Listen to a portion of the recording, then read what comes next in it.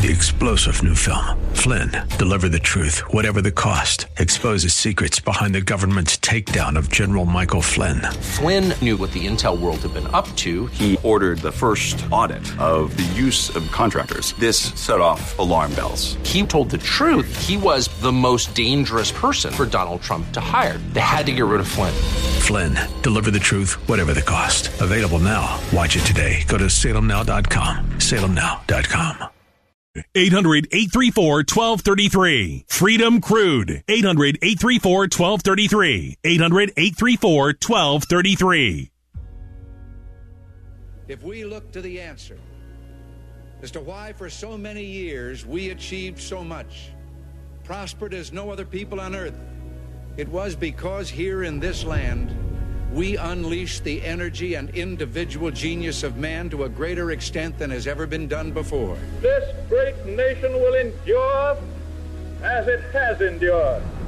Let me assert my firm belief that the only thing we have to fear is fear itself. Freedom and the dignity of the individual have been more available and assured here than in any other place on earth. You are about to embark upon the great crusade toward which we have striven these many months. The eyes of the world are upon you. The hopes and prayers of liberty-loving people everywhere march with you. We're not, as some would have us believe, doomed to an inevitable decline. I do not believe in a fate that will fall on us no matter what we do. I do believe in a fate that will fall on us if we do nothing. We choose to go to the moon in this decade and do the other things, not because they are easy, but because they are hard. My country tears of thee. Sweet land of liberty of thee I sing. As for the enemies of freedom, those who are potential adversaries, they will be reminded that peace is the highest aspiration of the American people. We will negotiate for it, sacrifice for it. We will not surrender for it, now or ever. We are Americans.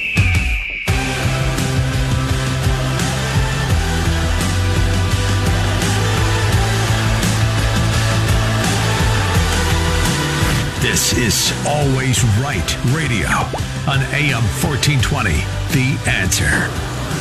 Here's your host, Bob Frantz. Good morning, Northeast Ohio. This is Khalid Namar in for Bob Frantz today on this Friday, December 29th. Unbelievable. This year is done, gone. Wow. It started out with a train wreck in East Palestine, and can you believe that? I think that was sometime in January or February. Unbelievable. And here we are, December, a couple of days left. So I'm glad to be with you on this Friday. Bob is on his much-needed break. I have been in this studio the second time this week. I've been on radio more than Elvis and the Beatles this week, so good. And having a good time in here. Welcome to all of you. A lot going on. I'll hit on a couple of things. We'll be talking to my good friend, host of the Outlaws radio program, Darvio Morrow, who wrote a Newsweek article about the Nikki Haley situation. And just to let you know, the surgery has been successful to remove her foot from her mouth. So she is in a little bit of hot water, and we'll be talking about that. Plus, I'll be getting into some history later on about what people I think are missing about this whole Civil War thing. And I'm really disappointed that she didn't handle that person better, because here we are in 2023 heading into 24, and people are throwing questions about the Civil War. I'm like, what? I'm sorry. You know, we have so many things going on, like in 2023, and some snarky lefty, which I'm sure that's what he was, throws out a question about the Civil War. And as usual, conservatives, Republicans who don't know how to talk to anybody, puts their foot in their mouth. And now she's a headline. So she took a major hit. So we'll be talking about that later. But first up, we'll be talking about freedom and liberty with a very special guest. He's a very strong conservative and patriot. He runs something called the Freedom Fighters Gallery. I've interviewed with him on his show before. And his name is Steve Coburn. out of New Jersey. Steve, are you there? Yes, sir. Good morning, Khalid. How are you today? I'm well. And I am so happy to finally be talking to you. You and I spoke a couple of months ago, and I've been meaning to get you on my program. But better yet, we're on the #1 program in Northeast Ohio, the Bob France Show. So you have a much bigger audience right now to talk to than you would be on my program, which we're still going to do. But I'm glad to have you on today. So tell people about who you are and what it is you do, and what is the Freedom Fighters Gallery. Will do, and thank you so much. And I really need to stress that it's an honor to be with you and to support your work as a patriot and a conservative. Thank you. So here is what the project does. The Gallery of Freedom Fighters are interviews with people standing up for freedom across the country, some of whom are very prominent and in the news, and some of whom like a low profile and are just moms and dads sticking up for their country and their family. Let me tell you how I started the project. I'm a businessman. I own a national life insurance brokerage, and like many business and professional people, I was on LinkedIn. And LinkedIn, as you might recall, used to be a place reserved just for business. But come 2020, come actually 2019, and we have the scamdemic, we have the election fraud, people started speaking out, and I was one of them. I didn't just make comments, I would actually post credible third-party articles showing evidence that, the COVID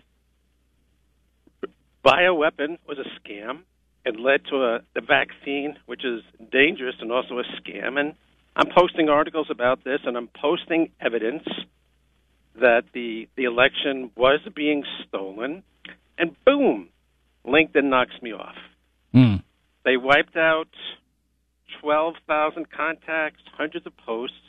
And if you put two and two together, you understand why. If you look at the ownership of LinkedIn, you see what their politics are, and you can see how they'd want to silence dissident voices. So what happens then? My attitude was, so heck with these guys. I'm going to form my own website, and that will be the resource for patriots and conservatives to get solid, third-party, credible information to strengthen their hunches that, we're being scammed. Okay.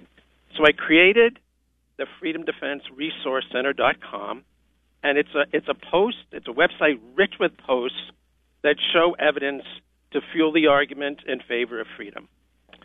Along the way, I met a number of people that I'm calling freedom fighters. One in particular was a prominent lawyer in New Jersey named Ron Brody. He is a great freedom fighter, and he chooses to defend people who are being discriminated against by government agencies or by employers because they're not vaccinated. And he has a good track record of success. And he's been interviewed by all the major conservative pundits, and he's got a name for himself. And I know him. So I said, Ron, I'd like to interview you, but it's going to be a different type of interview. What's it going to be?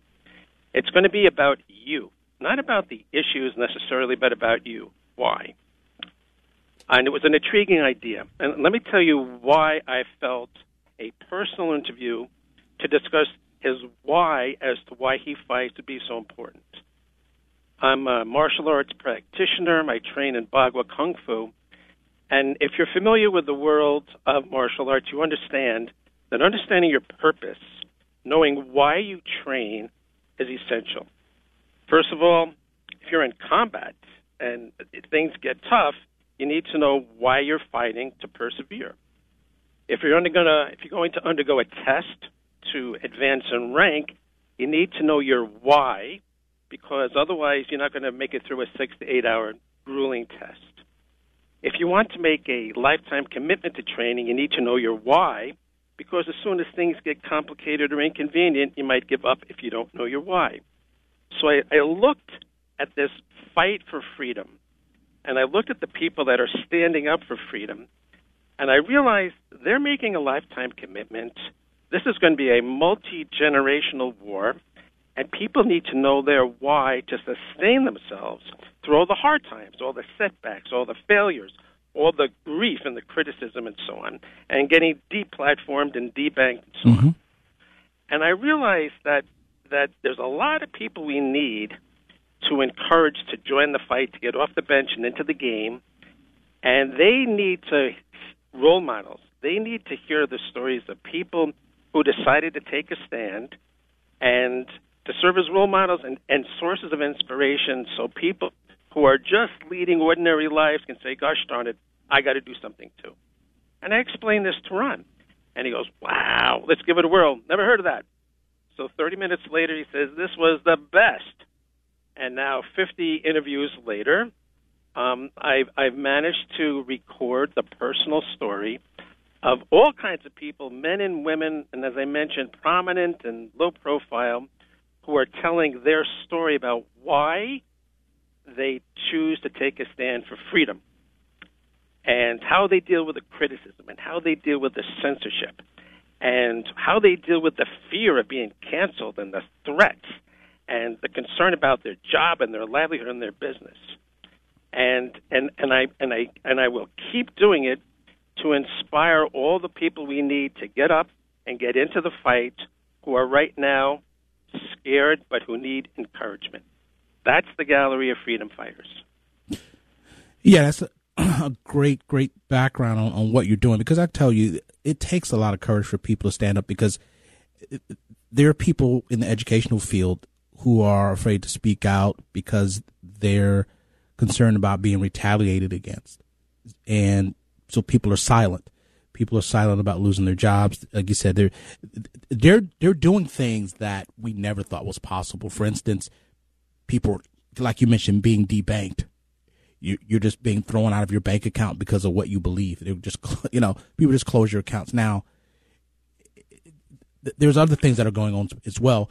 For instance, I think when it comes to certain cities deciding, well, we don't want to host this particular organization because of just what you believe. And there's a lot of this, for lack of a better term, we call it cancel culture, but I'll say it's turning into what China does with social credit, where you are persona non grata based on what you think and what you believe, and you're stained publicly for that reason. And so a lot of people do not want to speak out, do not want to be labeled. So it takes people, individuals, to just break the mold and exhibit courage and not be afraid to step out. And it's a big risk. I get that. It is a risk. And I get the frustration people feel. I mean, I know doctors who have taken the shot because they wanted to keep their job. They've administered the shot to their patients, and their patients get sick, and some of their patients die. And I appreciate the horrible moral and emotional dilemma that they're in. And the parents were, sending their kids to schools that are, and in the schools they're being indoctrinated by Marxist ideology. I get that. And I feel for the people who are like, but I know something has to be done, but I'm afraid. Okay. So what do we do with these people?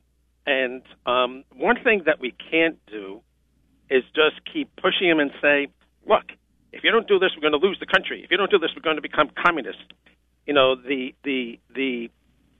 The holding the thread over their heads because we're afraid is not going to encourage them to be unafraid. There's a few people that are activists that would stand up and say, yeah, you know what, I'm going to stop this. These are the 5% of the people that are already tough enough because they're former military or they're former law enforcement or they're entrepreneurs that have been through it and done that. There's a bunch of seasoned people that will step up and say that the heck with the fear, I'm going to do this. Okay. But the majority of people who feel like really stuck, you can't push them. So what do? So it comes down to how does anybody get what you might call spiritual growth, where they get in touch with their inner resources, when they get in touch with their inner beliefs and the strength that God gives them, that they're born with, that they can tap into. How do they get in touch with that? Well, one good way is to hear how other people have done it. So that's why I pay special attention to who I'm interviewing, and I want to have all kinds of people people that are fighting medical tyranny, and people that are fighting for election integrity, and people that are fighting to clean up the schools and get all the transgender and the programming out of there. Because everybody has a little arena in which they need to take a stand, and if they see that somebody has stood up and fought on behalf of their kids, let's say, even though they're shaking and they're nervous, like, gosh darn it, you don't have to be Superman to do this. I can do that too. So encouragement is something that's kind of like that can spread. Once we see one person do it, then we feel like we can do it, and somebody looks at us and says, if he could do it, then I can do it. Yeah. That's what we need. Yeah, you're right. And I've taken over the years, I've taken some grassroots training, and you may have seen this video where it's like at some sort of outdoor concert. So one person jumps up and he just, I think it's a female, she just starts dancing kind of crazy because she's the only one dancing. So she jumps up and she starts dancing, and she's kind of, just dance a little bit crazy and out of control. And then a couple of minutes later, somebody joins her. And then someone else joins. And then someone else joins. And the next thing you know, you got 20 people just up dancing. And they talk about how that works in building a movement where it takes one person to step out and other people become encouraged and they join. And that's kind of what you're saying. You encourage individuals, and those individuals, by virtue of stepping out, can give courage to others to do the same. 100%. And I tell you, this is a tale that's related by many of the freedom fighters I've interviewed. They said, I decided I finally had to go to a board meeting and protest the contents of the books that were being read to the kids. And I got to the microphone, and I was shaking. I was nervous as heck, but I did it. And then afterwards, 3 of my neighbors said, you know what, because you did that, I'm going to sign the petition, or I'm going to go to the next meeting. You're exactly right. Yeah. And what we have going for us is, like in the scenario that you talked about, it's kind of like total strangers still getting encouraged by other people. Here we have friends and neighbors and family members. We already have connections with each other. So it's almost like much easier for us to encourage each other because we have a basis for relationship.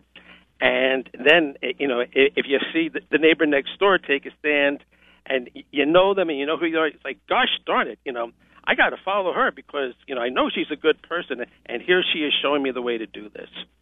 So we have a lot going for us to kind of spread the spirit of getting involved. Yeah, it just takes people to devote a little time to doing it. I do a lot of volunteer work. I have over the years on a lot of different levels. I particularly like to spend a lot of time in schools with kids, talking to kids, showing up. I substitute teach, but also I've been talking to kids for years in schools, and I see very few people in the schools, but I see many people out, walking up and down the street protesting things. But when it comes to getting involved and actually trying to make society better, I think a lot of people's energy is just spent in other places. But some people right now can contribute in just a little ways. You can write op-eds, you can, like you said, circulate petitions. You can make phone calls. There are things that people do in their own little way. Some people are not necessarily good at being out front, but there's ways you can contribute, much in the way that people contribute to like a sports team. You don't have the superstars all the time. You have the people that do the blocking and the offensive linemen, on the team. You don't often know who those guys are, but they make plays work. They contribute in their own way to the people that you do see out front. There's ways you can support, as Dennis Prager says, who's on this network, he likes to support the people who help the fighters. There's the fighters and the people who help the fighters. And that's what people need to find out. Which one are you going to be? Are you going to be a fighter, or are you going to be someone that helps the fighters? Before we take a break, Steve, I want to take a call. You mind? Oh, please do. It'd be my pleasure. So we got Jim from West Park. Jim, are you there? I wanted to make a comment. They're really tearing into Nikki Cheney, but I'm not a fan of hers, but she was right when she answered the question. She says it's tyranny from Washington that caused this war. Well, you know what? I'm going to be getting into that later, but I think that answer was a little shallow. I think that there should have been a better answer she should have given, but I also think that most of the narrative around it is wrong. So I'm going to be talking about that. But I think Can I comment about that? Sure, go ahead. Okay. It was about the 3/5 rule, and it started with Pierce and Buchanan, the two presidents before Lincoln. And they weren't giving any representation to the people in the South, okay, that offered slavery. And most of them were treated pretty good, okay, most of them. Wait, I'm sorry. Wait. I'm sorry. Excuse me? Who are you saying were treated good? I said most of the black slaves they were called servants. Okay. I'm not going to entertain that. I'm not. I'm sorry. I have no tolerance for nonsense. Anyway. Okay. Well, then. Okay. I'm done. Goodbye. Okay. So let's get back to an intelligent conversation. I'm not going to have anybody call up with any silliness. So anyway, you got another segment in you? I do. Thank you. Okay, good. I am with Steve Colbran. We are talking freedom fighters today with our friend from New Jersey. I am Khalid Namar in for Bob France. Here on AM 1420, The Answer. Life, liberty, and the pursuit of happiness. Always Right Radio with Bob France on The Answer. Welcome back to Always Right Radio, the Bob France Show. I am Khalid Namar in for Bob France. So what I want to do is offer an apology for being a little short with the last caller. I'll be talking about the Nikki Haley thing. And if you want to call back later, Jim, you are welcome to do so.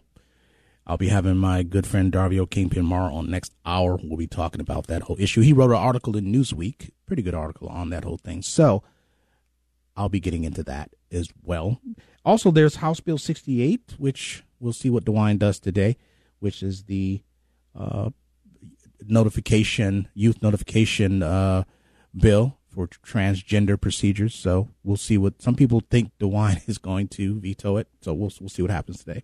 So I am on with Steve Colbran of the Freedom Fighters Gallery. We're talking about freedom fighters and what it takes for people to step up. So, Steve, right now we're in a place that I thought I would never see, and I'm sure you did too, where we are stepping over so many lines, particularly when it comes to individual freedom and constitutionality on a certain issue. You talked about the vaccines and so forth. It reminds me of Howie Mandel, comedian, and he would go out and annoy people. He put on like costumes. He would disguise himself as like an employee, and he would just go and annoy people. And he had one particular experiment which really it was funny, but it really frightened me a bit. It was a casino somewhere, and he stood out in the hallways. People were walking down this long corridor, and he told people, hey, you have to walk backwards through this corridor. And a large number of people, not everybody, but a large number of people started walking backwards just because he told them to. And they looked so foolish. But that kind of told me, like, it reinforced that during this COVID thing for me, because I said, this COVID situation proved to me that people will just do what they're told. Is particularly if the government tells them. Even people who we otherwise respected kind of fell for this. What do you think about that, Steve? I get it, and I'm aware of what you're talking about. I mean, I have family that was killed in Nazi Germany, that fled Nazi Germany, and a lot of and it's true that if you see evil and you do nothing, you are facilitating evil, and I get that. And I've come to this conclusion that in general terms, 5% of the population is going to be evil. And we know who they are, the perpetrators of the people that are trying to form the one world government, and the people that are using vaccines as a means of genocide. These are really hardcore evil people. And on the other end of the spectrum, you have 5%, roughly speaking, who are going to be righteous. The people that are going to stand up and say, nope, this is not going to happen while I'm around. And okay. And in between, you have the 90% of the people who can go either way, depending on where the wind blows, depending on which charismatic figure they listen to that evening. I get that. And these are the 90% that we're fighting for, because the 5% of the people that are righteous and get active are not going to carry the ball for the rest of us for generations. And this war is going to require generations worth of work to repair the damage that the technocrats are doing. Okay. But there's really good news behind this, and it relates to a point you made earlier about you don't have to be a superstar to make a contribution, that every little bit counts. There's an awful lot to be said for what you might want to call, let's say, moral persuasion. And I'll give you some examples. In a lot of communities, you have libraries hosting drag shows, which is nuts. Why are they doing this? And one key reason why they're doing this is because the Library Association is Marxist, and the leader of the Library Association is a self-proclaimed Marxist, and they're basically telling their affiliates, the librarians that belong to the association, if you don't host these drag shows, you're going to lose their job. So here we have people, librarians, who's ever afraid of a librarian? These people, the most assertive they get is to shush you in the library. And they're nice people. And all of a sudden, they're bullying people, saying, well, tough, we're going to have a drag show here. Okay. So what's a way of affecting these people? You can get all judgy, you can get all threatening, but you could also say, hey, Margie, I've known you for 10 years working in this library. You know this isn't good for kids, don't you? And, if she's going to look on either side and say, yeah, I know it is, but I'm going to lose my job. You have an impact on that person just by reminding them that what they're doing is bad. And that's going to have an effect. And I'll give you one other example. We all know doctors that have administered this shot that's killed people. And as much as these doctors are going to say, the hospital threatened to take away my license and I got to feed my 8 kids and on this and this and this, we understand that. But you know what? They're still responsible for what they did. So what do you do? The doctor could be your brother-in-law. The doctor could be your neighbor. So what do? You say, look, I feel really bad for you that you were put in this hard position where you were going to lose your livelihood and your income, and you had to go and do this to people. And you leave it at that. And they're like, oh, my God. You make them stew a little bit in their own moral dilemma. That goes a long way. And that kind of effect you have on people could lead them to, in 8 months, say, no way, no how, I've had enough. I'm not going to do this. So it's very hard to rely on, the subtle influence we have on people. But that's, I think, our saving grace, because we know each other. And the people that are turning against us, and the people that are trying to hurt our kids and remove our bodily autonomy and all this, these are people we know. So we do have a little bit of leverage if we can use it in a more subtle way, but that's a very effective way. And I think that gives us a lot of odds of winning this thing. It reminds me of something I experienced. I went to my nephew, I helped raise him, so he's like 24 now, but this was when he was like probably 8. I went to his elementary school for one of these, this was when texting became a thing with kids, right? And so it was a conference warning parents about the dangers of this whole thing. So it was a teacher there. She told a story of when she first started teaching. She was teaching in the 70s. She was a bit of a hippie. She wanted to be cool. She let the kids call her by her first name. She chewed gum and all that kind of stuff. She wanted to be cool. And she got a visit one day from one of the teachers in the school who came to have a talk with her. His name was Colonel White.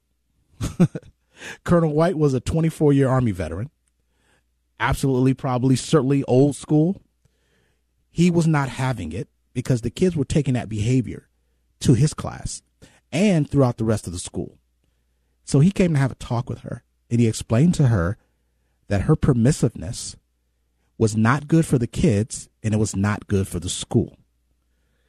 And that was when the proverbial light went on in her head as to how she handled her classroom was very important for those kids to learn how to conduct themselves when they left her classroom, because they were taking that bad behavior around the whole school. And it took somebody like an Army veteran to explain to her how important her lack of discipline was affecting those kids. And if you extrapolate that to society, that's kind of what we have. We've had this permissiveness, which has rotted and decayed society over the last several decades. And now you have this huge mess in our school systems. And I never forgot that story, because it is a brilliant micro example of what has happened to society. Steve Coburn. I get that, and it's this is why there's such an attempt to silence dissident voices. It's because the people that are really messing up know better. I mean, some of them, like as I said, are hardcore evil, and they're totally committed to destruction. But a lot of them are getting dragged along. And why are they trying to silence Trump? It's because he's exposing them. And I don't really care who you vote for, but that's the key reason. It's because all these guys know that they're getting bullied and primed and brainwashed, and they're getting blackmailed, and they're doing wrong things for the country, and they don't like it. Mm-hmm. They don't like themselves.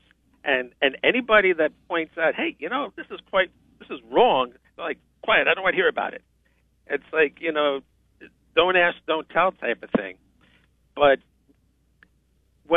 and that's why they try to crush the so-called opposition. They don't want to hear the voice that's in their ears saying, you really shouldn't be doing this. You're a congressman type of thing.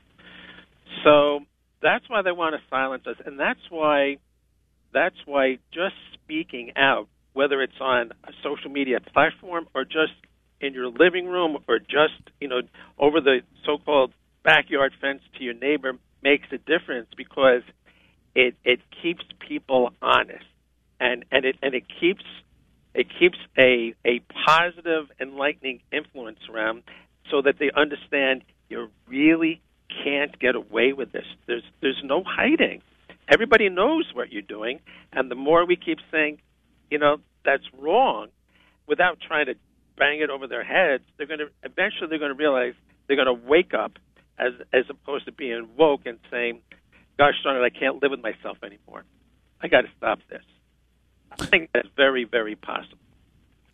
I certainly hope you're right. I think that there are more people who have gotten involved over the last several years. Some people who have come to me and said, I never voted, or I didn't vote often, but now I want to do something. I want to get involved, because they see what's going on from where they sit, but also something has come to them personally and with their kids. A lot of people have gotten involved. A lot of parents have gotten involved because of things that have been going on with their kids. And you don't mess with people's kids. That's usually what gets them motivated. Yeah. There's been a lot of people in this state in particular and around the country who've run for school boards because of what has been going on with their kids. And it's been really good to see some of the success that some of these people have had when getting involved, because they said, look, I'm not going to sit by and let this happen to my kids. So I'm running for my school board. They've gotten on some of these school boards. They've made some changes. But there's certainly more work that needs to be done in that respect. But I certainly respect people who decide to get into the fight because they see it at their doorstep. That's right, and that's a common thing among the freedom fighters that I interview. They're just like, hey, I just wanted to be able to take care of my kids and lead a life and go to soccer games, on and on and on. And then they came home with this book. Or, I saw what was happening with the Zoom class during COVID, and like, oh, my God. So you're right. There are people who were pushed with their back against the wall and said, I got to take a stand. Everybody has like a hot button, and you're right. A lot of times it's our kids, or it could be our country, or it could be because they're Christians and what's happening to Christians, or Jews, what's happening to Jews. Like, everybody has a certain bottom line that that's when they're going to take a stand. And actually, it's a blessing in disguise that the tyranny is so multifaceted, and it's happening in all our institutions, because it's affecting everybody. Nobody's immune, and as you say, more and more people are having their backs pinned against the wall, whether it's by their school district or whether it's by the county election committee, whatever it is. They keep pushing us against the wall, and they think that we're just going to collapse because of the pushing. What they don't understand is that the pushing, after a certain point, people are just going to push back. We are not little malleable plastic toys here. So their own strategy of trying to spread the tyranny far and wide is going to be their complete undoing. Well, I hope so, because these institutions, and I say these institutions, and I'm mainly my two least favorite, besides politicians, but academia and the media. Those are, in my opinion, the two most pernicious institutions in our society right now. I think when it comes to co-signing the tyranny, none of this happens without a corrupt media. A lot of the media is what makes people afraid, because you can be slammed in 24 hours. You can be famous for simply making a statement or taking a position, and instantly you're attacked. Like, look at Elon Musk. Elon Musk is no super conservative. He's just someone who believes in free speech. And instantly, he went from being this benign figure, who was just a wealthy pop culture figure, to some sort of public enemy because the media turned on him, simply for pushing free speech. This is what I'm talking about when it comes to how evil these people are. Turn on a dime against the guy who is not really political, but he believes in a basic core of our system, and that is free speech. And that was too much for the establishment, and they started going after him. Yeah. And as you're talking about media, the media has a lot of people that woke up instead of being woke, and they realize what's happening to them. I mean, on a weekly basis, you hear about somebody else from the Washington Post or from the New York Times or the Wall Street Journal even saying, wait a minute, you can't treat me like that. Their egos are big enough so that they will take public umbrage at the way they're treated. I mean, I think Tucker's a good example. Yeah. So they pushed him too far, and now he's creating his own media empire. So those are good examples of people who they got pushed to their limit and they said, that's enough. And I think you're going to see a lot more people in academics, especially, the head of the Ivy Leagues, who are pushing people too far. And when the students start filing lawsuits because of civil rights violations and federal funding gets reduced to these places, they're going to learn their lessons too. Yeah. So, their punishment and awakening is coming for even those folks. Well, let me ask you this. We got a few minutes left. Have you paid a personal price for this? Have you lost friends, or have you had any strained relationships in your own personal life? Very much the case. Family estrangement, couldn't go to weddings in the family. They required vaccination. Very close relatives breaking things off with me. Wow. Losing friends, longtime friends in the community. I mean, in my religious community, I'm a religious Jew. My attitude was, wait a minute, they're closing down the synagogues, but we can go to ShopRite. So yeah. The Yiddish word for synagogue is shul. So I said, wait, if we can go to ShopRite, we can go to shul. Why don't you understand that? And why would anybody roll over and not go just because the government says you can't do it, especially since they're promoting essential businesses? So I made a lot of enemies for speaking out at the lack of leadership in religious communities, and it's the Christian communities as well as the Jewish communities. Okay, yeah, I have, and you know what? It hurts a real lot. But I have absolutely no choice, and I really hope and I pray that the people that have alienated me wake up But at the bottom line is remaining woke is going to hurt them a lot more than it's going to hurt me, and I feel sorry for them. But there's nothing I can do until they decide to open their eyes.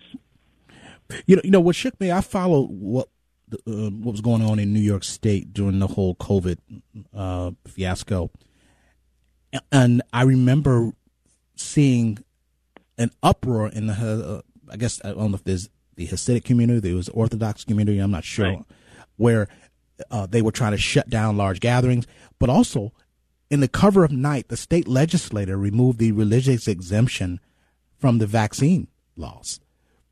Right. And that was not covered widely throughout the country. And they did it, like I said, under the cover of night, to where there was no more religious exemptions for people to not take vaccines. And I was stunned at the way that they did this. And outside of New York, there wasn't a whole lot of coverage. But anyway, we're out of time for the segment. But anyway, I want to thank you and give people some information really, really quickly on how they can follow what you're doing. Sure. Thank you, Khalid. It's freedomdefenseresourcecenter.com. It's spelled exactly as it sounds. You can always ask Khalid for more information, yep, but you go to the website, you'll find the gallery and my contact information. Beautiful. Thank you, Steve. We'll definitely do this again. I appreciate you coming in today on such short notice. It was my honor and privilege. Thank you so much. All right. Thanks, Steve. Steve Coburn, Freedom Fighters Gallery. Great guy. Go to morethanatour.online. Give the gift of shared memories this Christmas. You and I have a rendezvous with destiny. We'll preserve for our children this, the last best hope of man on earth, or we'll sentence them to take the last step into 1,000 years of darkness.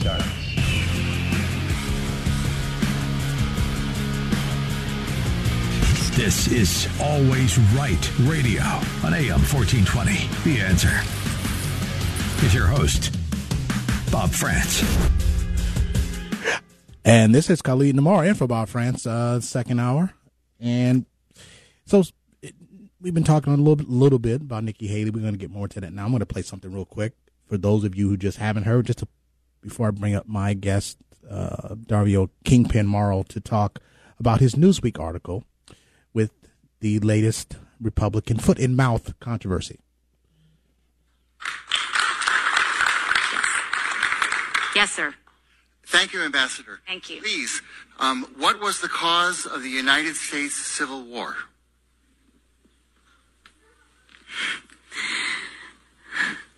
Well, don't come with an easy question or anything. I mean, I think the cause of the Civil War was basically how government was going to run, the freedoms and what people could and couldn't do.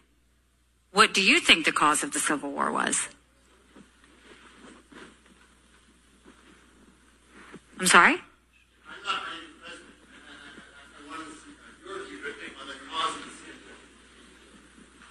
I mean, I think it always comes down to the role of government and what the rights of the people are.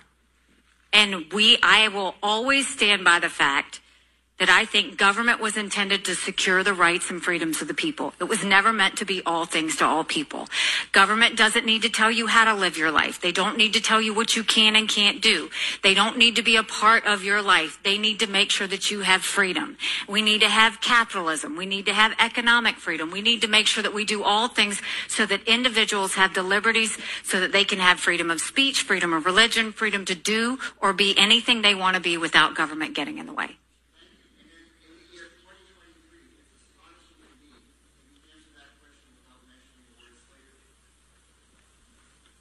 What do you want me to say about slavery? Next question. Okay, so that was Nikki Haley, and she has been trying to clean this up. And I have different issues about her answer more than most people. But anyway, I won't talk about that now. I'll talk about that next hour.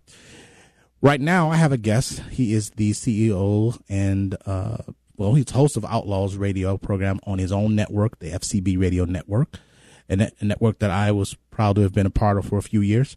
He is Dario Kingpin Morrow, also one of Cleveland's most interesting people.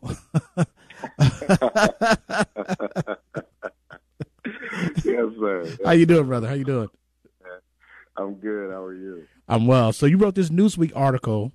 You turned it over pretty quickly on the Nikki Haley situation. So tell us about your article. Yeah, I mean, I didn't need much motivating to get that article written. So there were a couple of points that I made. And when I was listening to you play that, it was cringeworthy. Like I was cringing. It was hard to hear it. And she's too smart to be that stupid. That answer was a terrible answer. One of my Twitter followers said it was like she gave like the university president answer level bad. That's how bad that was. My article basically was making a couple of points. One, to me, knowing that she knows better, because this is someone who, in 2015, when a white supremacist shot up Mother Emanuel Church and killed all those people, she removed the Confederate flag from government ground. So I know she knows better. So then that tells me this is not ignorance. This is an intentional, cynical act. And one of the main things that I said in my article is that Republican primary could be insulted. And Republican primary voters should be insulted because essentially, by her being so afraid to utter the word slavery in regards to the Civil War, what she's essentially saying in her head is that she thinks Republican voters are so bigoted that if she says the word slavery, it's going to cause her a political backlash. So not only did she insult black people with that stupid answer, but Republican primary voters should feel insulted as well. Well, what I noticed, she started to get right into the AFP talking points when she started talking about government and the role of government. That's straight out of the AFP playbook. And, of course, we know that they're backing her. And that is the danger of getting into presidential primary politics that many people in the organization were against in the first place, because this is what you're going to happen. This is what's going to happen, right? You get behind an individual, and that individual will get foot and mouth disease, because that's what politicians do. And I've been talking about it for years, going back, I think 2015, 2016, when it comes to certain issues, particularly, and what everybody sees. Everybody. If you've never heard this, ladies and gentlemen, this is about to be amazing. I love when Khalid does this rant. Go ahead, Khalid. Go ahead. This is my favorite part. Everybody, I have been saying, there's certain words and certain things that get people in trouble all the time, and they always fall for this trap. There's Holocaust, there's slavery, plantation, welfare, Nazi, Hitler. All of these things seem to get politicians, particularly on the right, but on the left too, they all do it. They get in trouble. And I always tell people, take these words, if you can, put them on a sheet of paper, each one of them, ball them up, put them in an ashtray, and set them on fire. Because that is always going to trip people up. They can't seem to articulate well when they're talking to people. I have no idea why. They always get in trouble with this. And it is astonishing to me. You are most likely, these people cannot get in front of a crowd and say the right thing. Bernie Moreno, and you know Bernie. I don't know Bernie. I don't know him, but you know him. He did the same thing a few months ago when somebody asked him about reparations. Why are you talking about reparations in Ohio? California can talk about it, and in Washington they're talking around the subject. Why are you talking about it here in Ohio? When someone brought up that question, you should have said, look, this is Ohio. California can spend its money how it wants to. That's not an issue for Ohio voters. Next question. But what did he do? He decided to throw red meat to the audience, and he had to get his foot taken out of his mouth. I don't know why they cannot speak without mangling these topics. Nikki Haley should have said, well, listen, this is 2023. I have no idea why you're asking me about slavery. But if you really want an answer, I would have told this person, of course, secession driven by the issue of slavery led to the Civil War. I'll give you a more nuanced answer after my talk because it's much more complicated than you and most people know. Next question. Right. And you know how I talk. I'm a little bit. I'm sorry. I don't mean to talk down to people simply because I think that they're. But some people, when they ask you a question, it's a gotcha question, and that's what that was, because he somehow knew that, hey, she's from South Carolina. I need to throw this at her. But that's. I'm done, Randy. Go ahead. I'm sorry. Well, here's the thing. It's a gotcha. It turned it into a gotcha. I'm sorry, I have a little connectivity problems. Is that? Can you hear me, brother? Yeah, that's better. Go ahead. Yeah, I said it was a gotcha question, and it turned into a gotcha question with that stupid answer, right? Right. The gotcha question doesn't work if they don't get you, right? She allowed it to get you, and I had a friend of mine when this first blew up. I had a friend of mine DM me. A white guy talking about this, and it was very interesting because I didn't even think about it until he said it. It was like, he was like, how is it that out of all of the Republican candidates in the presidential primary that's left, Donald Trump is the only one that has managed to not say anything stupid about black people? It's amazing. It's amazing. Well, maybe he's learned his lesson. He's the only one. Trump is the only one that hasn't said anything stupid about black people in this race. I don't know what she was thinking. And to your point, Khalid, the problem when people get trapped, they get caught up in this stuff, is because they don't know what the hell they're talking about. They're not proficient on these issues. This is why they shouldn't talk about it. You know what I mean? Exactly. Like, you shouldn't talk about these issues because you don't know what you're talking about. And the thing for Nikki in particular, I think is more nefarious, is I know she knows better. We know she knows better. We've seen her operate differently under different circumstances. So to me, that shows me that she's a cynical politician. That reinforced every criticism that everybody has about Nikki Haley, that she'll do and say anything to get elected, that she's a Republican John Kerry. That, to me, that's what I looked at, because basically what she was saying, by being so afraid to say that slavery, to say the word slavery in relation to the Civil War, that means that you have a very low opinion of the Republican primary voters that you're trying to convince to vote for you. But I'm going to go back to my earlier point. This is AFP speak, right? Because she went right back into, well, the role of government, and which is an important issue.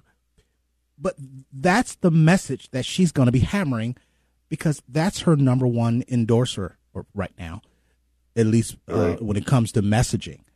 And she's going to be hammering that message to the voters, because I know this well, and I'm not bashing the organization, but that's what I heard. So she reverted right back to that messaging.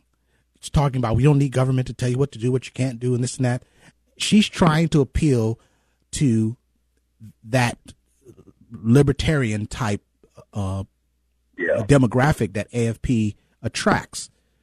And I think this is the danger that many people saw coming when, as an organization, they usually never got involved in presidential primaries. But they decided for some strange reason to do it this year. And now you have your candidate who is putting herself in a hole right now. I don't know how this is going to affect her polling. I don't know if people are going to be turned off to her because of it. But I'll tell you what, it is not good. No, it's not. And you know what, Khalid, you make a very interesting point on that. And it reminds me of something else another one of my followers said. It was like it was almost like she was answering the wrong question. You know what I'm saying? Like her response, her initial response, using all those talking points, it really didn't make any sense. Right. It really fit with the question that she was asked. It was just like she was just spouting on talking points. And I did think about that too. Like afterwards, what happens now with all of these people whether it's AFP or some of these other organizations or some of these other prominent figures who endorsed her. And now you got to deal with that because now it looks like, and I'll bring up this point because I heard Vivek Ramaswamy say this. I'm not saying about it. He's had his own foot in mouth problems before, but he did make a very good point. He said, well, apparently Nikki knows as much about the Civil War as she does about the Ukraine War. I thought that was pretty funny. Wow. And it's like he can't help but take shots at her. Right. That was pretty good. And and I sat there after she said that, and I said, the nerve. I felt sorry for her when he was beating up on her at that last debate. I felt sorry for her, and then she turned around and said something stupid like that. Oh yeah. But I think a lot of those people, the people who endorsed her, the people who backed her, and especially AFP, they're going to have a problem. Yeah, it's already a huge problem because a lot of people were turned off to her anyway. And in this state in particular, which is a Trump state, you better not go to any county and talk about another candidate besides Trump. There's several counties where you're not even welcome. And real quick before I forget, your article is available where? It's on Newsweek. You can go to newsweek.com. It's Newsweek Opinion. You can see it, and it's I have it up on my Twitter/X account, which is at D the Kingpin, DTHEKINGPIN. Yep, yeah, you want to check that out, D the Kingpin, on all the social media handles, D the Kingpin. So here's another thing I want to talk about. When it comes to the primary, you have Trump pretty much, she was closing the gap in Iowa. I think this is kind of where her ceiling is right now because the momentum has come to a screeching halt for her, right? And I think DeSantis is already kind of hanging out in the wind. I think he's hit his ceiling also. Vivek has canceled ad buys, I think. Yeah. So it seems to be this race is shaping up much quicker than we thought. Do you think? Well, man, to me, this race been over, man. This race was over when Trump got indicted. Yeah. Like it stopped being competitive with the first indictment because people saw that and they were angry, and they responded by saying, even people who might have had Trump fatigue were like, nah, you know what, we're going to go with him because they're telling us not to. You know what I mean? Mm-hmm. So I think a lot of this has been entertainment. You've also seen, DeSantis and the DeSantis campaign were not as advertised, which has hurt him tremendously. Then you have all the other people who were in the race earlier who have already flamed out. And now you have the situation. Now, Vivek was having a moment, but, he has a personality problem. Like, you can't be unlikable all the time. You got to show a little bit of, a little bit of truth. And now this thing with Nikki Haley. I mean, this race, in my mind, Trump is going to be the nominee, and Trump was the nominee 4 months ago, 5 months ago, 6 months ago. I think once those indictments happened, man, especially that first one, it changed everything. And then when they kept indicting him and kept indicting him and kept indicting him, it just made the Republican primary base more and more angry. You know what I mean? Yeah. And the other thing, too, and I mentioned this in my article, the other thing that people haven't realized is the changing demographics of the Republican primary electorate. According to some polls, up to as many as 20% of Republican primary voters are now people of color. And Trump is winning them by a landslide. Like, it is not even close. So I think this race has been over, and we're just watching. When I watched the last debate, it was like watching a concert with the Pit. You know what I mean? So you think Vivek is going to be dropping out in the next couple of weeks? I don't know. I think he's he's independently wealthy, so he can stay in as long as he wants to, right? But I think, I wouldn't be surprised if he dropped out after Iowa, because I think Trump is, if I'm right and these polls are right, I think Trump is going to blow everybody out the water in Iowa. So he may hang on until he might stay on until after New Hampshire. See, that's the difference. Like when you have a candidate who's independently wealthy, if they want to just put their money in a pile and set it on fire, as you say, they can. You know what I mean? So he can stay in as long as he wants, but I think this race is effectively over. So let me tell you my problem with Vivek. Vivek seems to me his only role has been of insult comic.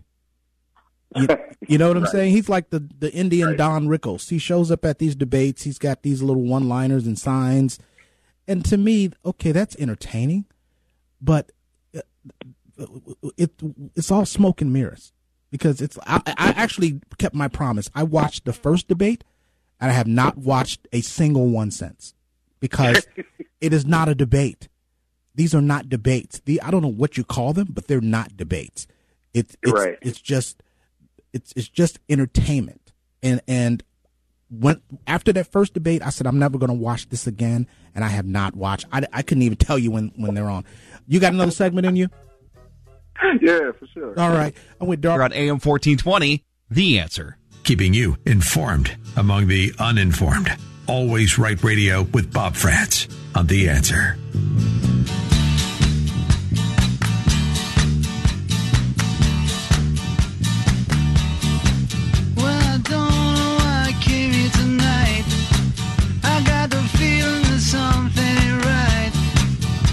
Scared in case I fall off my chair, and I'm wondering how I'll get down the stairs. Clowns to the left of me, jokers to the right. Here I am, stuck in the middle with you. Welcome back to Always Right Radio. I am Khalid Namar in for Bob France. Speaking of clowns and jokers, the East Cleveland police chief. Speaking of, again, I don't know. I honestly, I'm being very sincere when I say this. I don't understand people's continued fascination with Nazi stuff. I just don't. Anyway, I'm on with Darvio Kingpin Marles, my guest. This whole thing where you're a police chief and you think it's funny to share Nazi stuff. There's nothing funny or cool about Nazi stuff. Yeah, we all laughed at Hogan's Heroes, but we're not talking about that. We're talking about sharing stupid Nazi memes and jokes. And you're a East Cleveland police chief, and he now is, I think he's on leave or something. And I saw a post on your Twitter or your X, and where you were talking about the department needs to be shut down. Yeah. I think I was one of the first quote unquote influencers. God, I hate calling myself that. that publicly called for that because let's set the table first. There are almost 20 East Cleveland either current or former police officers who are under indictment right now. The reason why this chief became the chief in the first place is because the chief before him got indicted. So this guy replaces the one who got indicted, and now it comes out that he's been texting anti-Semitic and anti-black racist comments and memes, Nazi imagery. Yeah, let me play this clip real quick. Hold on one second. Let me play this clip. Also sending some. Absolutely. Text messages sent to and from East Cleveland Police Chief Brian Gerhard reveal apparent racist, anti-Semitic, and homophobic memes and messages. It's tongue-in-cheek stuff. It's got nothing. There's no racism there. You can go online and find this stuff anywhere. Some of the memes are too inappropriate for us to show you on TV. Take a look at the few we can show. This image, allegedly sent from Gerhard in 2019, shows a photo of Hitler with the words, "Have ADHD? I know a place I can send you to learn to concentrate." And there's this one, showing Dr. Martin Luther King Jr. with the words, "I had a dream, but James Earl Ray had a Remington." The inappropriate memes go on and on. Hitler. And so God. So here's the biggest problem sometimes I have with these things. The explanation is usually dumber than the act itself. Right? Oh, well, you can go online and find these anywhere. I have no idea what that is supposed to justify. You know what I mean? Like, he's a juvenile. He's a juvenile. You want this guy? And I know this is a diverse audience that we're talking to, so I want everybody to paint this picture in your mind. Would you want that guy being the chief of a police department in a city that's like 86% black? Is that the guy you want running the police department? So what I've argued, to what Khalid was alluding to earlier, is in my opinion, the East Cleveland Police Department is one of the most corrupt police departments in America. They have forfeited their right to exist, and I believe the Cuyahoga County Sheriff's Department should be the one that handles policing in East Cleveland, and they should get rid of the East Cleveland Police Department altogether. There is precedence for this. We saw this in Los Angeles, in Compton, where the Compton Police Department was so corrupt that they got rid of it altogether, and now the L.A. County Sheriff are the ones that handle policing in Compton. So there's precedence for this. But I think with nearly 20, they have 40, I think it was like 44, 45 officers, and nearly 20 of them are under indictment. Now you have this situation with the new chief who replaced the other one who was allegedly a crook. Enough is enough. Enough is enough. Well, imagine him as a Beechwood police chief, and he's throwing around Nazi memes and stuff. And I mean, that wouldn't fly in Beechwood, I don't think. No. I don't think, again, the department, it's like Training Day, where they were robbing drug dealers. I mean, everything you could do in a corrupt police department, they were doing. But what's also detrimental to the city, I think I had former Mayor Eric Brewer on last month on my show, Rising Tides on Sundays, by the way, and he was talking about the amount of judgments that are against the city.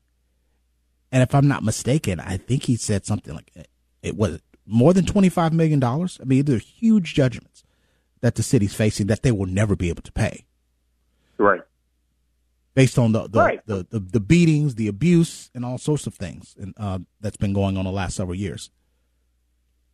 Right. You can't have lawbreakers as police officers. Like, that doesn't work. And this is the problem. This is the problem that they have. And another thing too, and I saw this in real time as I tweeted about this, is there were a handful of like the hardcore and see, and I'm like, this is exactly the problem when you have a situation like the East Cleveland Police Department. It's because it's those kind of cops that make it hard for good cops, right? Because people will point to that and be like, see, you know what I mean? Like that department, and I'm sure that there's a handful of good cops in that department. Oh, there is, and I've met a couple of them very recently, very solid officers. Right. So I'm sure there are, but clearly there is a problem with that institution. You know what I mean? And this has to be dealt with because you don't want to give any more fuel, any more fire, any more ammunition to the crazies who think that if we just hold hands and sing Kumbaya, all the crime will go away. You don't want to give those people any more ammunition. So deal with these bad cops. That's why I say this department needs to go away. The sheriff's department needs to be their police in these places. Yeah, because there is a branding problem that is forever tainted in that city. That's right. I don't think you could ever get rid of it. No matter who the mayor is, no matter who the police chief is, whatever. If you were an East Cleveland resident, would you trust the police in East Cleveland? I wouldn't. No. They listen. I think if you look back on all the issues over the past 5 years, they had one police officer who had a couple of sexual assaults while he was on the job, and with a couple of doing traffic stops. You've had officers that took people to the park and beat them up. not to mention to the ones who have actually just robbed people doing traffic stops. It is so bad that no one who is decent wants to work for the department. So you're almost stuck right now with the tallest midgets.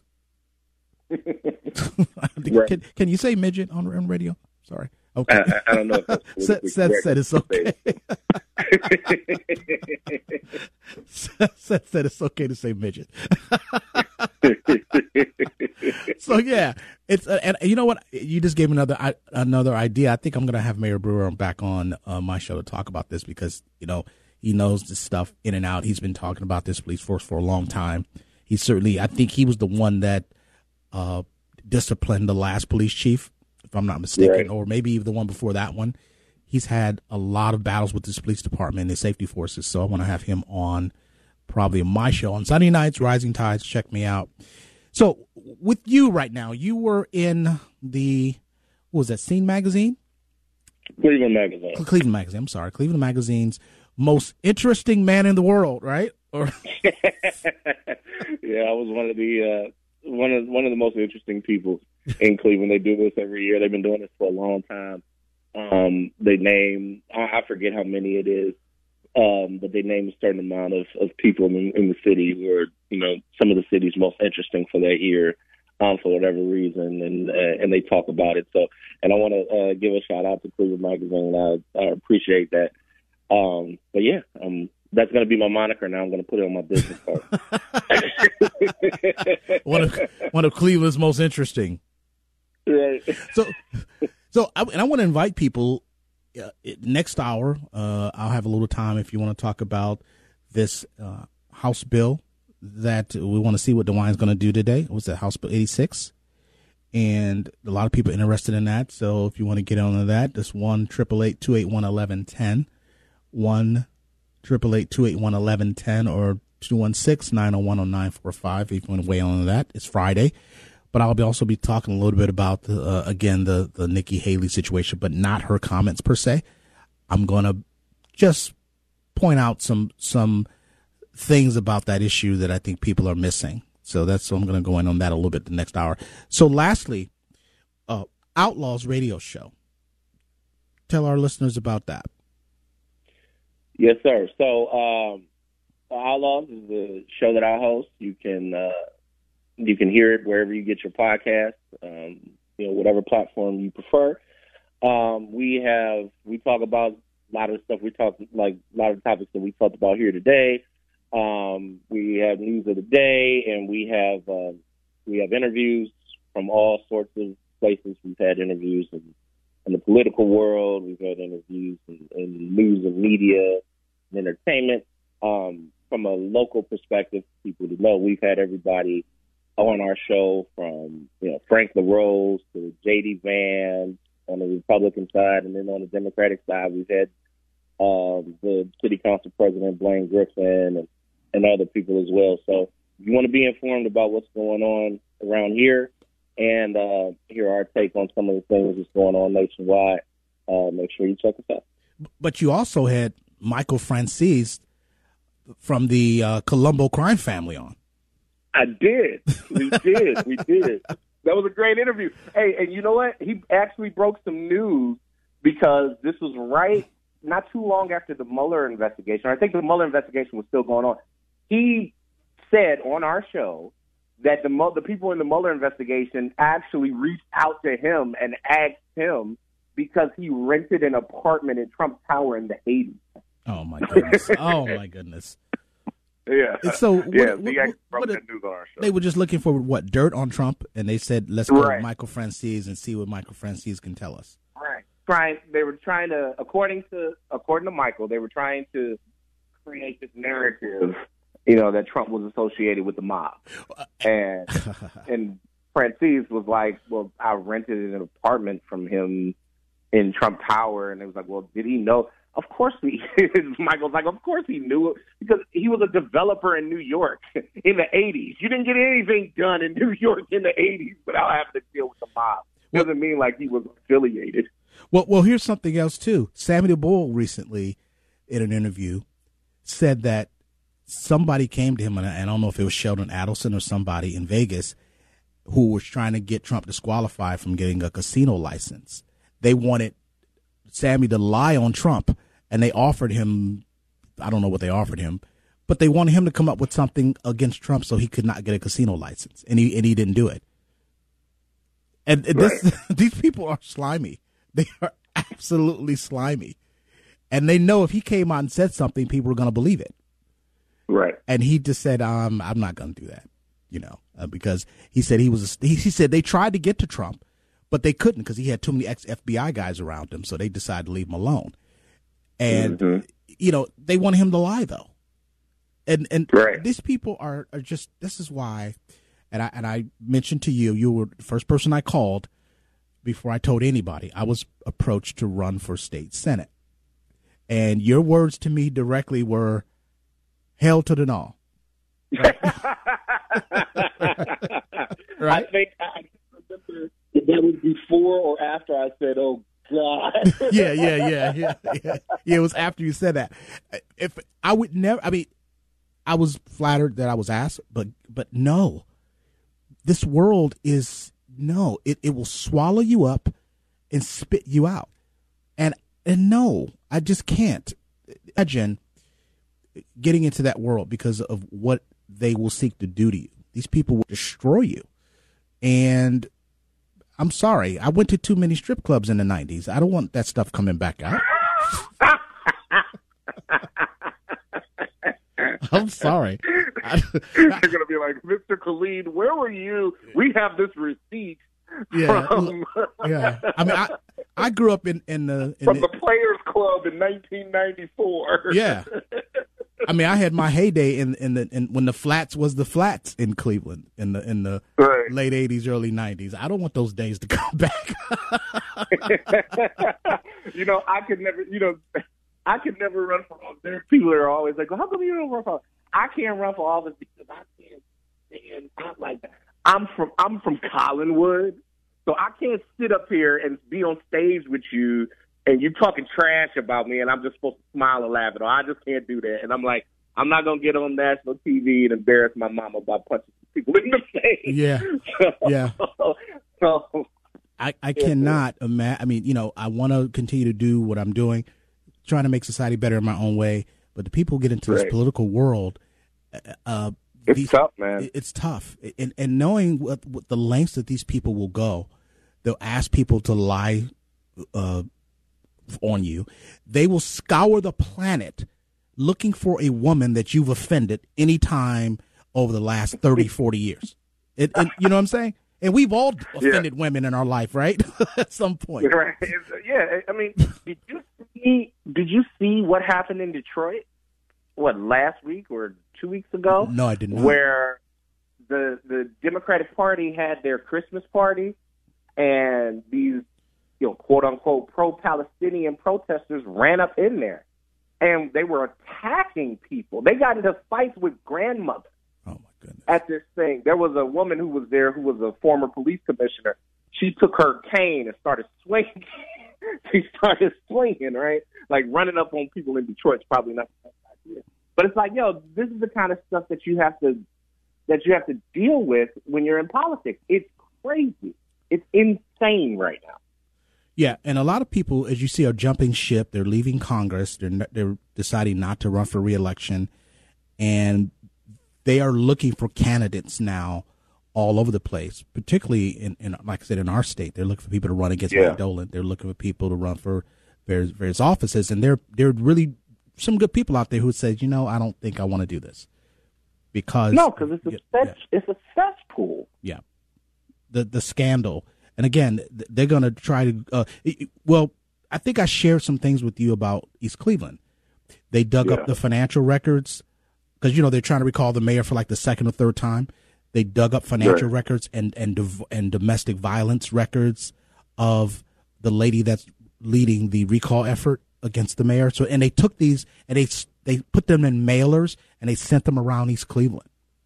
My mom got a couple of them, and I'm like, these people are ruthless. So they listed all of her financial issues, how many times she's had some domestic violence, in her marriage, And they put these in these mailers, and everybody in East Cleveland has them. It's like this is a slimy world. And so it's a place that from afar, I'll be involved from a distance, from afar. I would never put my name on a ballot and look to get into that type of situation. So, but again, your press conference would be entertaining, though. They would be. I like being on radio, being able to say what I want to say, and bash the media. I don't think I've bashed the media yet today. I still got time. I have to sing my favorite song. Have I told you lately that I loathe you? So I'm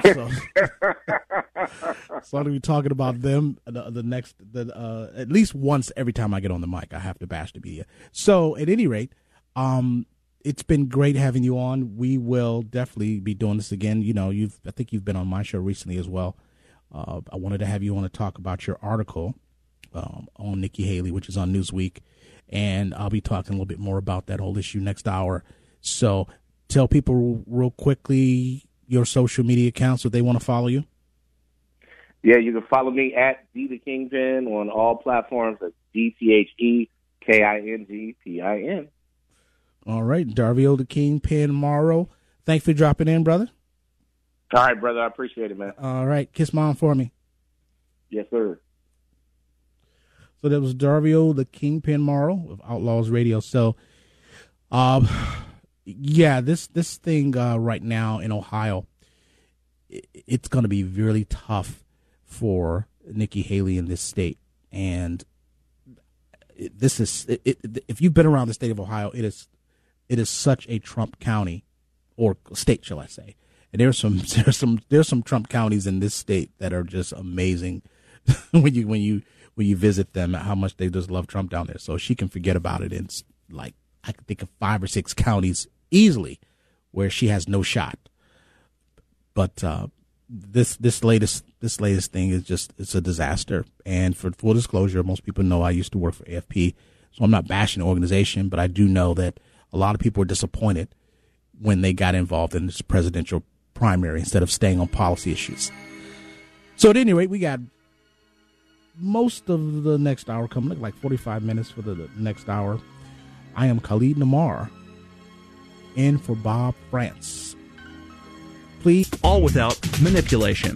That's a Flat Line with Rick Hughes, heard every Sunday at 6:30 a.m. on AM 1420, The Answer. This hour of Always Right Radio is brought to you by The Floor King and KeepingMedicareSimple.com. You and I know and do not believe that life is so dear and peace so sweet as to be purchased at the price of chains and slavery. If nothing in life is worth dying for, when did this begin? Just in the face of this enemy? Or should Moses have told the children of Israel to live in slavery under the Pharaohs? Should Christ have refused the cross? Should the patriots at Concord Bridge have thrown down their guns and refused to fire the shot heard round the world? The martyrs of history were not fools. And our honored dead, who gave their lives to stop the advance of the Nazis, didn't die in vain. Where then is the road to peace? Well, it's a simple answer after all. You and I have the courage to say to our enemies, there is a price we will not pay. There is a point beyond which they must not advance.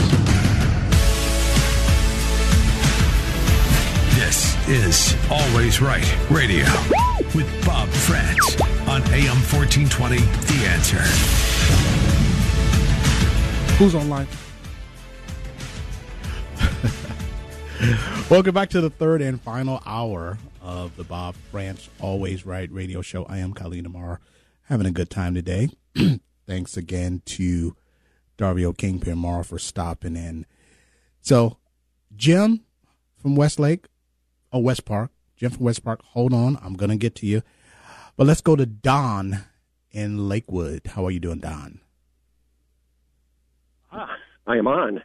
That was quite unexpected. Hello, Khalid. How are you? I am excellent. Excellent. I am just mulling over and waxing philosophically about our judicial system, which is a disaster. It is under siege by the left. During the Obama administration, tons of judges were installed, leftist judges, and now they are unabashedly and openly exercising, muscle, so to speak. I mean, look what happened in Maine. And this is what we're faced with, that we have to deal with. And they're overly political. They're becoming overtly political. And this is largely due to the unabashed control of the media, the leftist media, over everything. So, by extension, our Constitution is under siege because the left likes to use the judicial system to govern via. Oh, excuse me, my voice is a little messed up. I am dealing with something called Wuhan, or the Kung Flu, as President Trump put it. I think what they do is they use the Constitution to destroy the Constitution, right? So they make up provisions, they violate it. Biden admitted that his moratorium on rent was probably not going to pass constitutional muster, but he did it anyway. Nancy Pelosi admitted that his student loan forgiveness was not constitutional. The president to have the authority to do that, but he did it anyway. And now these same judges are, all of a sudden, they care about the Constitution and our democracy, and they're reading into things that are not even in there because they feel that they are morally righteous. And that's exactly the problem. And what's happening is the left is taking like good and evil, right and wrong, and making them subjective.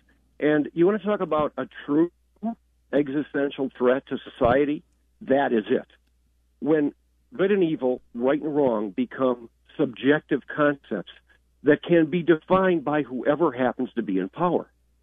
And right now, sadly, we know who the lion's share of power is possessed by. So we're at a really bad time, but hope is not all lost. I believe that we have every reason to continue to be optimistic. As long as we're vigilant and we keep fighting and we keep on top of things on our side, I'm telling you, it's going to be a hard fight. And I don't think we should put all our eggs into the Trump basket either. No. But it looks like that's where we're going to end up going. Yeah. But the main thing is our republic and the institutions have to be fixed. Because even if Trump gets back in, he's only going to be back in for 4 years. That's it. But the institutions are enduring, and the principles are enduring. Those are what have to be fixed. That's the Band-Aid fix of Donald Trump is not going to do it. Right. And from a grassroots level, if we don't stay on top of things on local levels, from the local levels from the ground up, we're gonna lose control forever. And we are at a tipping point in history in this country. So, that's pretty much it. Oh, by the way, Bob always says it's Fist Bump Friday. Yes, it is. But I prefer to call this Fist Shake Friday because I like to embrace the clenched fist of fear with a hearty handshake. Because during COVID we were forced to fist bump, right? And ironically, now that I have it, I'm still not fist bumping. I'm shaking hands, even though I do wear gloves to be safe. So that's. Listen, you take care of yourself, brother, and give your wife my best. I shall do that. Oh, by the way, you can't say midget on the radio. You're supposed to say little person. but if you know what, if I was a midget, I'd be really insulted by being called a lizard. I'm sorry. So, anyway, Happy New Year, man. Happy New Year. All right, so he's been waiting patiently, and I asked him to call back to the show. Jim from West Park, are you there? Yes. I've been called a lot of silly things, but when it's time to eat, just call me, whatever you want. Yes, sir. Now, I was trying to explain to you why we got into this Civil War. Please do. And it was Pearson Buchanan, before Lincoln was ever elected, they wouldn't allow the South to count their slaves, their indentured servants. Well, no, they were the slaves. They were slaves. Whatever they were, yes, you might be right. But no, I'm not. Might be right. They were slaves. They were not indentured servants. They were slaves. Well, the blacks in the North were slaves too, but they just had to pay their own room and board. Okay. So, anyways, they decided to give them a 3/5 ruling. So they weren't. The North told the South, if you're going to count your property, we'll count our horses. So that was a slap in the face. No, it wasn't. It wasn't a slap in the face. Well, first of all, you left out James Wilson, right? Yeah. James Wilson proposed the 3/5 compromise. It was all based on an old tax law, and it was 60% of the population that they were to count. And if the South wanted them to count all of them, the North didn't want them to count it all, so they reached the compromise. However, this is where people are screwing up. The cause of the Civil War was not necessarily secession. Secession led to it, but secession is not necessarily war. So the South succeeded from the Union. It was in Lincoln's hands in order to forcibly keep the Union together or let them walk away, as the South thought they wanted to do. Jefferson Davis delivered a speech to the Confederacy Assembly and said, our only desire is to be left alone. They thought they could just walk away and say, hey, it's been fun, but it's not working out. See you later. They had no means to fight a war. They didn't have the money. They didn't declare war on the North. Lincoln wanted to keep the Union together by hook or by crook. And he decided under no circumstances are they going to leave this Union. So secession didn't necessarily have to turn into war. But Lincoln decided one way or the other, this Union is going to stay together. There were 3 Supreme Court justices who wanted to mediate, and they were rejected because there was only one way for Lincoln, and that was, you're going to stay in this Union. Just like a husband telling his wife, you're not going anywhere. So secession led to it, but we also had a near civil war in 1832 when South Carolina wanted to secede, and they threatened to leave the Union over tariffs. So slavery was just the latest issue that they were upset about, because Lincoln sort of decided he was going to run on, I'm not going to interfere with slavery where it exists. Then he decided that he had a different idea after he was elected, which is why the South was upset. Okay. Okay, so lastly, I'll say this. I am not rationalizing anything. What I'm saying to you is that succession over slavery didn't have to lead to war. If Lincoln had decided, I'm going to let them walk, see you later. But that's not what he wanted to do. Go ahead. Okay. North Carolina had succeeded from the Union before Lincoln was ever voted in. They threatened. He didn't want to become president. Listen. He didn't want to become president. The powers put him there, and as soon as he won that election with a little over 1 million votes, I think it was 1,250,000, 7 more states left the Union. And when he took a train from Illinois to Washington to be inaugurated, they left buckets out along the railroad tracks with signs on it, blood buckets. They did not like this guy right from the get-go, the southern states, because they were pushed into this war because of tyranny in Washington, I believe. Now, after they were freed, 50% of those people that were heading up north for this socialist utopia died of starvation, disease, and crime. And that's a fact. That is a fact. They showed one picture in a history book with this slave that's got all these scars on his back from being whipped, and then the narrative is, oh, that's the way they taught all the slaves. No, the slaves weren't tied to their beds at night. They played the banjo, the bonja, and they partied. Yeah, it was one big party. This is where you kind of lose me. You seem to be trying to put, as the saying goes, lipstick on a pig. All right. Have you ever read anything by Frederick Douglass at all? Yes. Which one? Not much. Okay. Mostly reports that people put out about him. No, you need to read his autobiography. Well, he's written 2 books. You need to read My Bondage, My Freedom, and you need to read his autobiography. Okay, I'll look it up. They're in the library, right? I don't have to buy them. Right? Oh, yeah. You can go to the library and get those. You need to just start with those alone. Those right there alone will tell you what you need to know. There's lots of others of slave narratives, but you need to read anything by Frederick Douglass, particularly those 2 books. That'll tell you it wasn't just some big party with people playing banjos. It was slavery, okay? People were beaten. I was just using that as a figurative, Okay. The first slaves were white. Well, they couldn't handle the South, mosquitoes in the South, because they were dropping like flies, so they needed somebody that had a little bit more resistance to malaria.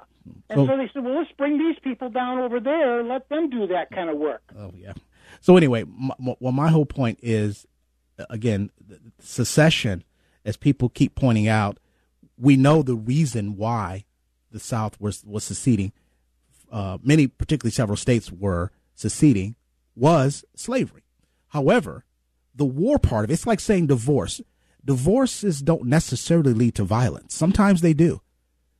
But they don't necessarily end that way, depending on how the people involved conduct themselves. Well, when you have millions of people who aren't being represented by those states, they were kind of like forced into this war. Well, who else do you think weren't represented? How about black people? That's what I'm saying. Okay. The North said, well, if you want to count your property, we'll count our horses. Okay, so you're talking about something that came much, much later. The 3/5 compromise really did not drive us into the Civil War. That was not a contentious issue. The issue was things like the Fugitive Slave Act and slavery in itself, whether or not it was going to exist in the territories where it was. And so my point is, it's about perspective. I wasn't there. Obviously, none of us were there. We can only look back and see the perspectives of people at the time. There's a whole lot of things that I respect about Lincoln. There's some things that I don't. But I can say this. The issue of slavery, I blame more so what happened during Reconstruction for what took place in this country, and that's Rutherford B. Hayes, who happens to be was one of the worst Republicans ever. He was the one that made a deal with the Democrats in order to pull the troops out of the South, which brought us 100 years of hell in this country. And that was Rutherford B. Hayes. That was one of the biggest regrets that I have about what took place during Reconstruction. Slavery was bad enough. But what that compromise of 1877 did was just unleashed all sorts of hell in this country for 100 years. We would have never had to have had a civil rights movement had it not been for the compromise of 1877. I'll give you the last word. Well, you make your words count, and I appreciate for you taking my call. And I've had many great black friends. There's not a racist bone in my body. And if I came out that way, sure. I apologize, but no worries. I have had many great black friends. No worries. But thank you for calling. You can call anytime. Thank you. Okay. All right, Sally in Berea. Hi, Sally. Thank you. Thanks so much for covering so many important issues for Bob Franz. And in reference to him, happy Fist Bump Friday. Yep, and thank you for waiting patiently. Sure. The reason I called was in regard to hours and days for establishments, private, to be open. And it's such a overreach to try to say when a business should be open and what days they can be closed, not only for the issue of religious liberty, as in Chick-fil-A, but also even local establishments. A lot of them can't afford to staff 7 days a week. And they have certain days and times that they're able to make a profit and not lose money. And that should not be taken away from them. It's an infringement on their rights. Thanks. Thank you. And I just got wind of that issue the last couple of days that's coming up. And again, Chick-fil-A has always been a target of the left because, A, they took a stance on traditional marriage, and that's something that you can't have. They just gave money to certain groups. They never even came out with statements. They just, gave money to certain groups that favor traditional marriage, and now they've been a target ever since. So, but thank you for that, Sally. We'll go to Greg in Cleveland. Greg, how are you? Hey, how you doing? I'm well. I'm gonna quote Martin Luther King. Nothing in the world is more dangerous than sincere ignorance and conscientious stupidity. I'm going to give you a bravo Zulu for trying to explain things to the callers. I mean, people have already made up their minds about the perception of the Civil War and Donald Trump. They just made up their minds, and you're not going to change them. So I'm going to give you a bravo Zulu on at least trying to educate people on that. And that being said, the Constitution spells out certain things. There's no gray area about what the Constitution says. And people are going to spin it, and they're going to listen to certain talk radios. They're going to listen to certain Wait, man, I'm sorry. channels, and they're going Please clarify when you say gray areas, no gray areas. Which particular issue in the Constitution are you speaking of?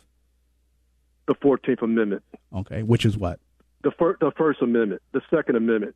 I mean, you choose. Well, okay? there are plenty of gray areas in the Constitution. That's why we have courts to kind of debate those issues, because things aren't necessarily always that clear.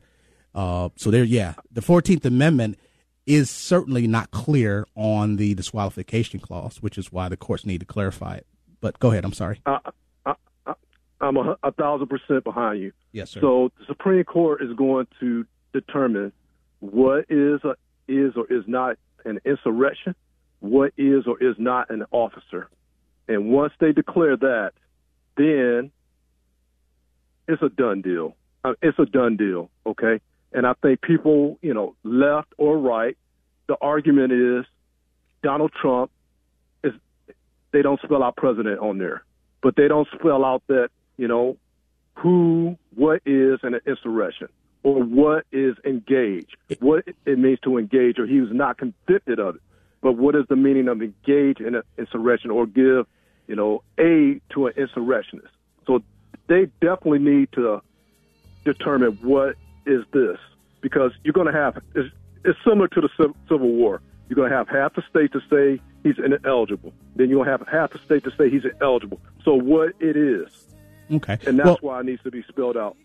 Thanks for the call, and I'll address that on the other side. Thank you for that, Greg. I am Khalid Namar. We got one more segment left. Hold on if you got on. One price, nobody. Waking up America from its woke slumber. Always Right Radio with Bob France on The Answer.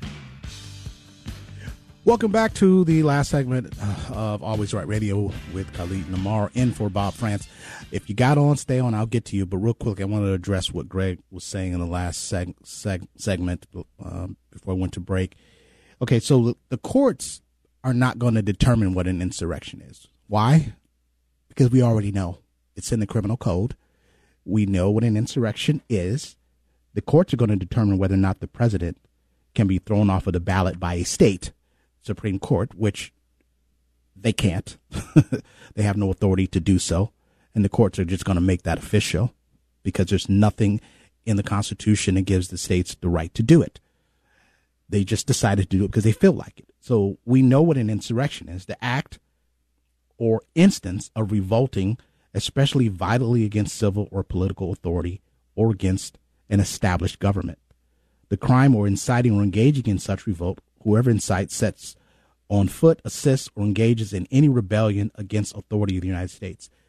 I just read the other day a little-known constitutional amendment that was proposed back in the 1800s, which laid out what insurrection consists of, and that is organizing men arms, organizing groups to oppose the United States. We had an insurrection. We have an Insurrection Act, which was last invoked in 1992 to quell the LA riots. It was not invoked during January 6th. Why? Because it wasn't an insurrection. It wasn't. It was a riot. It was bad, but it wasn't an insurrection, which is why, Greg, no one from January 6th has been charged with insurrection. That's why. Because the people, they know it. They can use that word all they want to fool the public, but they haven't charged anybody with it, and they haven't charged Trump with it. There's a reason why. Because they know it's bogus. So the courts are going to just deal with this issue once and for all, and we're going to see, as you said, whether or not the courts have the authority to do this in the states, and they don't. This is an act of Congress. If you read Section 3 of the 14th Amendment disqualification clause, but you also read Section 5, it tells you Congress has the authority to enforce this article. So we already know this. Anyway, let's go to Charlie in Brown Hill. How are you, Charlie? Hey there. Happy New Year, Khalid. Thank you. Good job. Thank you Doing so a much. good job. Appreciate it. Hey, I'm calling. You guys, you and Morrow, Mr. Morrow said you didn't really care for Vivek Ramaswamy, and I'm very impressed with the guy. I think the Republican Party owes the guy big time because he's brought out so many damaging things about the Republican Party. Some of his principles are just right on. That reverse racism is racism. Mm-hmm. An open border is no border. I mean, just on and on. And he called out the Republican National Committee. We really owe the guy. I'm impressed with him. He's a great speaker. Oh, he absolutely is. Maybe his personality is, he's not a politician. He really hasn't ever been in politics, so he hasn't polished it. But he's a great speaker. He's one of the best speakers I've ever heard. And he's able to take any question. And you guys just brush him off. He's just also running. I'm hoping that Trump picks him for something. Secretary of State or something. Yeah. I don't know. Well, listen, I'm hoping. I agree with you on that. He is a fantastic speaker. He can certainly articulate conservative principles. I just think that some of his debate performances were not to me effective in doing anything other than entertaining. He's an entertainer. You have to be an entertainer to a certain degree. But I thought some of his antics with the signs and going after people was a little over the top. But he is bright, and he is someone that has a future in the party if he wants one. So I agree with you there. I just didn't like some of his antics at the debates. And finally, they tried to steal an election. If Trump hadn't tried it, they call it an insurrection. They call it January 6th. I thought it was called the Stop the Steal rally, and that's what it turned into a riot. But it was a Stop the Steal, and it was all about stealing the vote. And if they try to do it again, they got to watch out. If they steal another election, this country's done. And so, we really got to be on our toes. Absolutely. And I thank you for your time, and Happy New Year to you very much. Thanks so much. Thanks for the call. Thanks, Charlie. Oh, we got a few minutes left. Let's go to TJ in Cleveland. TJ, how are you? Yeah, hi, Khalid. You made the statement you can't understand the interest in Hitler and the Nazis. Let me clarify. I said this fascination, right, with the Nazis and Hitler and the rhetoric. No, but go ahead.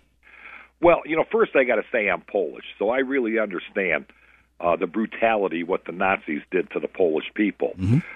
So I'm not a Nazi or Hitler supporter by a long shot. Yes, sir. But I am fascinated with the regime. And the reason I'm fascinated is I would like to understand how evil incarnate can dupe so many people, like they did the German people. And, this fascination, we see this with Charles Manson, evil incarnate. But we're interested. Yes. Jimmy Jones at Jonestown. Even in the animal kingdom, if we had two documentaries on at the same time, and one on one station was like these placid milk cows in the field or some killer leopard, I guarantee you, what's most of us going to watch? Well, listen, I agree with you. I'm interested as well. I study all these regimes, and I am very interested in the regime. I actually was thinking just yesterday I want to plan a trip to Germany so I can see some of these sites just for historical purposes and educational purposes. So I agree with the interest in it. My best friend Dan Messina is half Polish, half Italian. So his family was affected by two dictators, Mussolini and Hitler.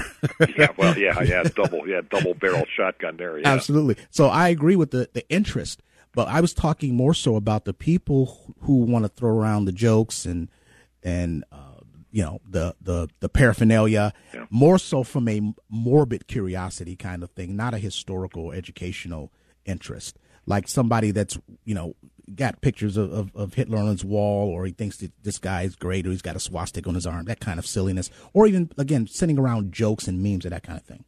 Yeah. No, and I agree with that. I mean, there's no humor in any of that. But I don't know, these people, and like you said, this cop there in East Cleveland, how did he ever get the job? Well, nobody wants to work there, so they have to take who they can get. Yeah, it's disgusting, though. I mean, it's but I guess if you're going to be like that, the only advice I have for you, stay off of Twitter. Yes, I agree. Have a good, happy New Year, colleague. Thank you, TJ. Appreciate it. Yeah, and I'm very interested in all this. I do want to go to Germany because I want to see these sites. I want to see these cities.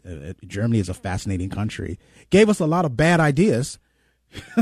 Nazism, socialism, all of the Marxism, all of this stuff comes out of Germany. But they also gave us great engineering. It's amazing. It's a fascinating country. What it's produced in terms of so many different things, like the automobiles that they produce, Benz and Porsche and Volkswagen. I mean, it's a fascinating country, and it's something that has been one of the most consequential countries of the last 200 years, and it certainly has influenced our history. I just want to, dig more into the history and visiting there. I visited Europe 6 times. I've never been to Germany. I've been to Ireland a bunch of times. I've been to Belgium. I've been to England a couple of times. But 3-star General Michael J. Flynn, head of the Pentagon Intelligence Agency, knew all the government's dirty secrets. He was one of the most respected generals in the military. Flynn knew what the intel world had been up to. He understood its funding. He ordered the first audit of the use of contractors. This set off alarm bells. The explosive new documentary, Flynn, Deliver the Truth, Whatever the Cost, uncovers the facts behind this scandal. Flynn told the truth. He was the most dangerous person for Donald Trump to hire. I find out the worst enemy that I'm going to face in my life is right here in America. They took my assessment and they wanted me to change it. And I was like, I'm not changing it. They had to get rid of Flynn. With in-depth interviews, archival footage, and never-before-seen personal records of the man behind the headlines. I just felt like I was drowning. Flynn, Deliver the Truth, Whatever the Cost. Available now. Watch it today. Go to salemnow.com. salemnow.com.